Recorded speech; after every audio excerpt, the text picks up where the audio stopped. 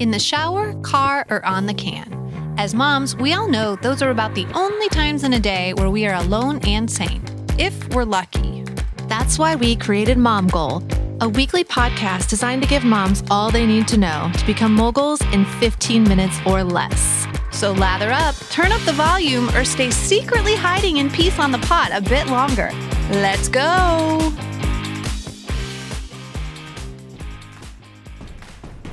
Welcome back, Mom Goals. It's a good day for skincare, and joining us again is holistic beauty and face yoga specialist Zarina Dow and certified evidence-based nutritionist Manisha Morgan. Hello, ladies. Welcome back to the show. Hello. Nice to see you. Yes. Now this one, get ready, y'all. Okay. Face yoga. So what really is it, and does it work? Okay, so let me start by saying we have over 50 muscles in our face, neck, and head areas. We use some of these muscles way too much. For example, the forehead. You're continuously using the forehead to express yourself. You're using that for communication, to show your emotions. So these muscles tend to get overworked. When they get overworked, they contract. And as a result, when they're smaller, the skin attached to it slowly starts becoming looser. You start getting lines and wrinkles on your face. In addition, as we're aging, the collagen in our skin also starts depleting by 1% per year from 25. So by the time you reach your 40s, there's a significant drop in the collagen, which is the key component for your skin.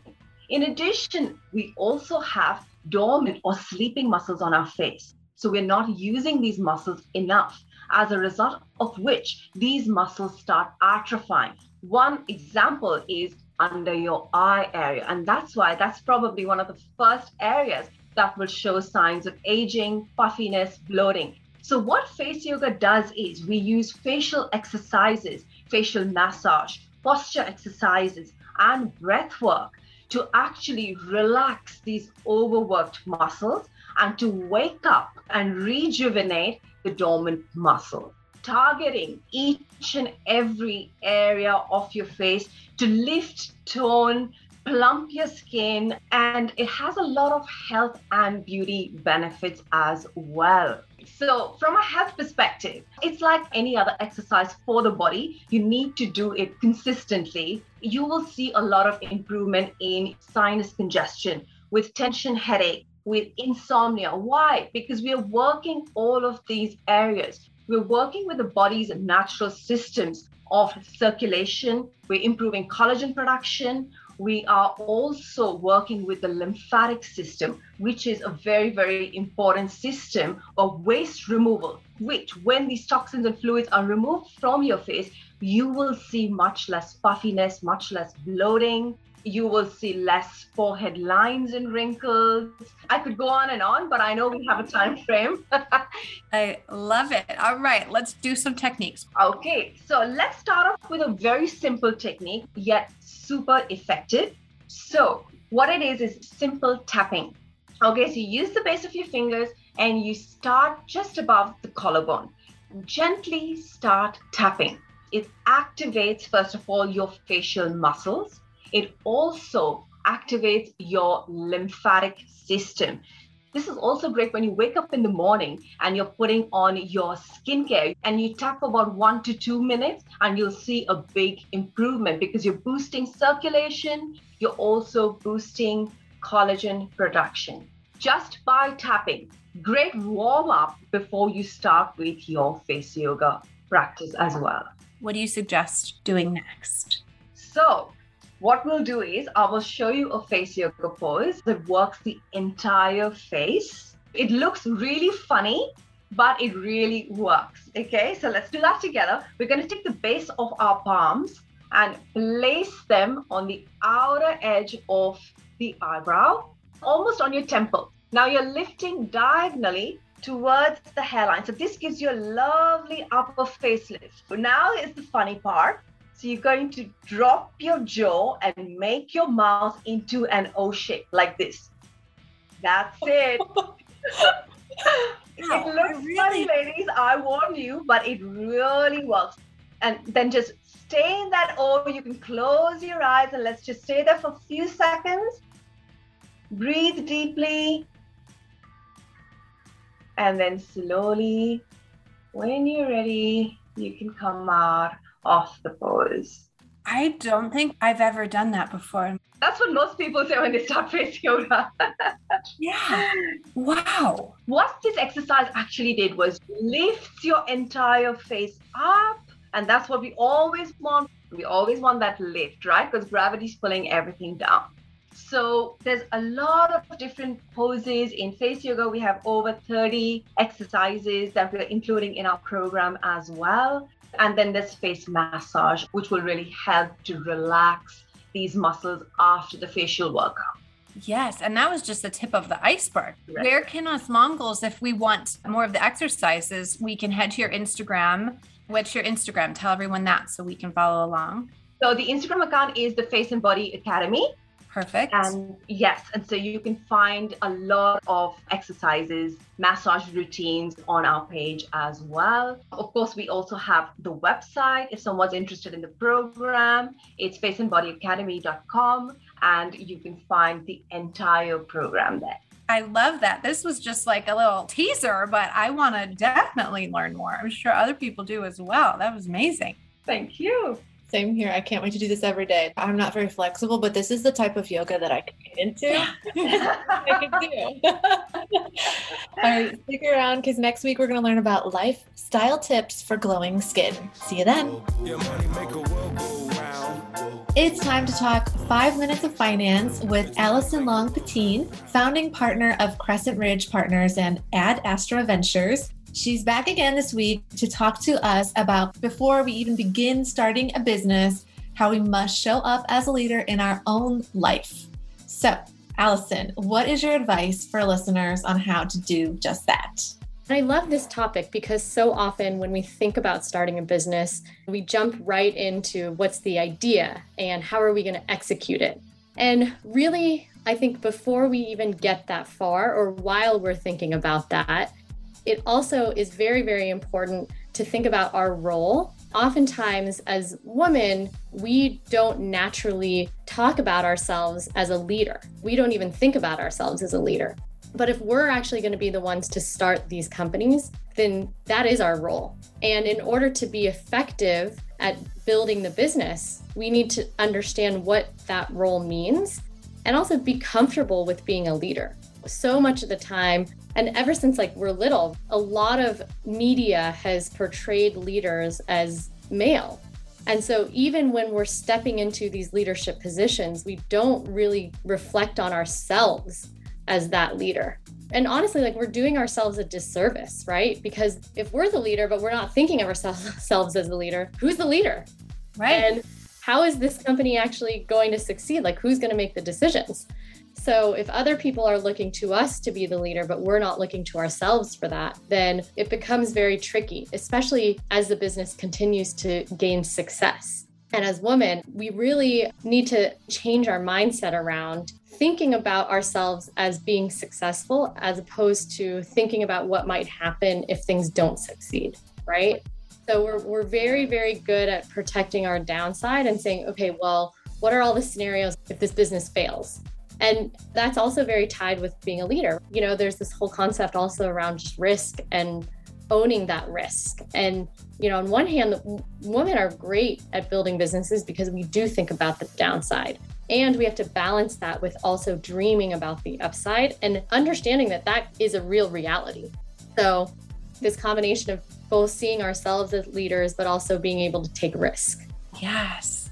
I love that you're saying even before the idea, because we're always what's the idea? What's the idea for the business? It's about starting with you and your mindset personally. Have you found, does personality play a role? Because I'm sure there can be ways to lead differently. Does that hinder people starting things based on their personalities? Well, and I love that you asked that question because this is exactly what we really focus on at Ad Astra is the differences in the way that people lead and honoring those differences. A lot of what we try and do is say for women, what are you naturally gifted at?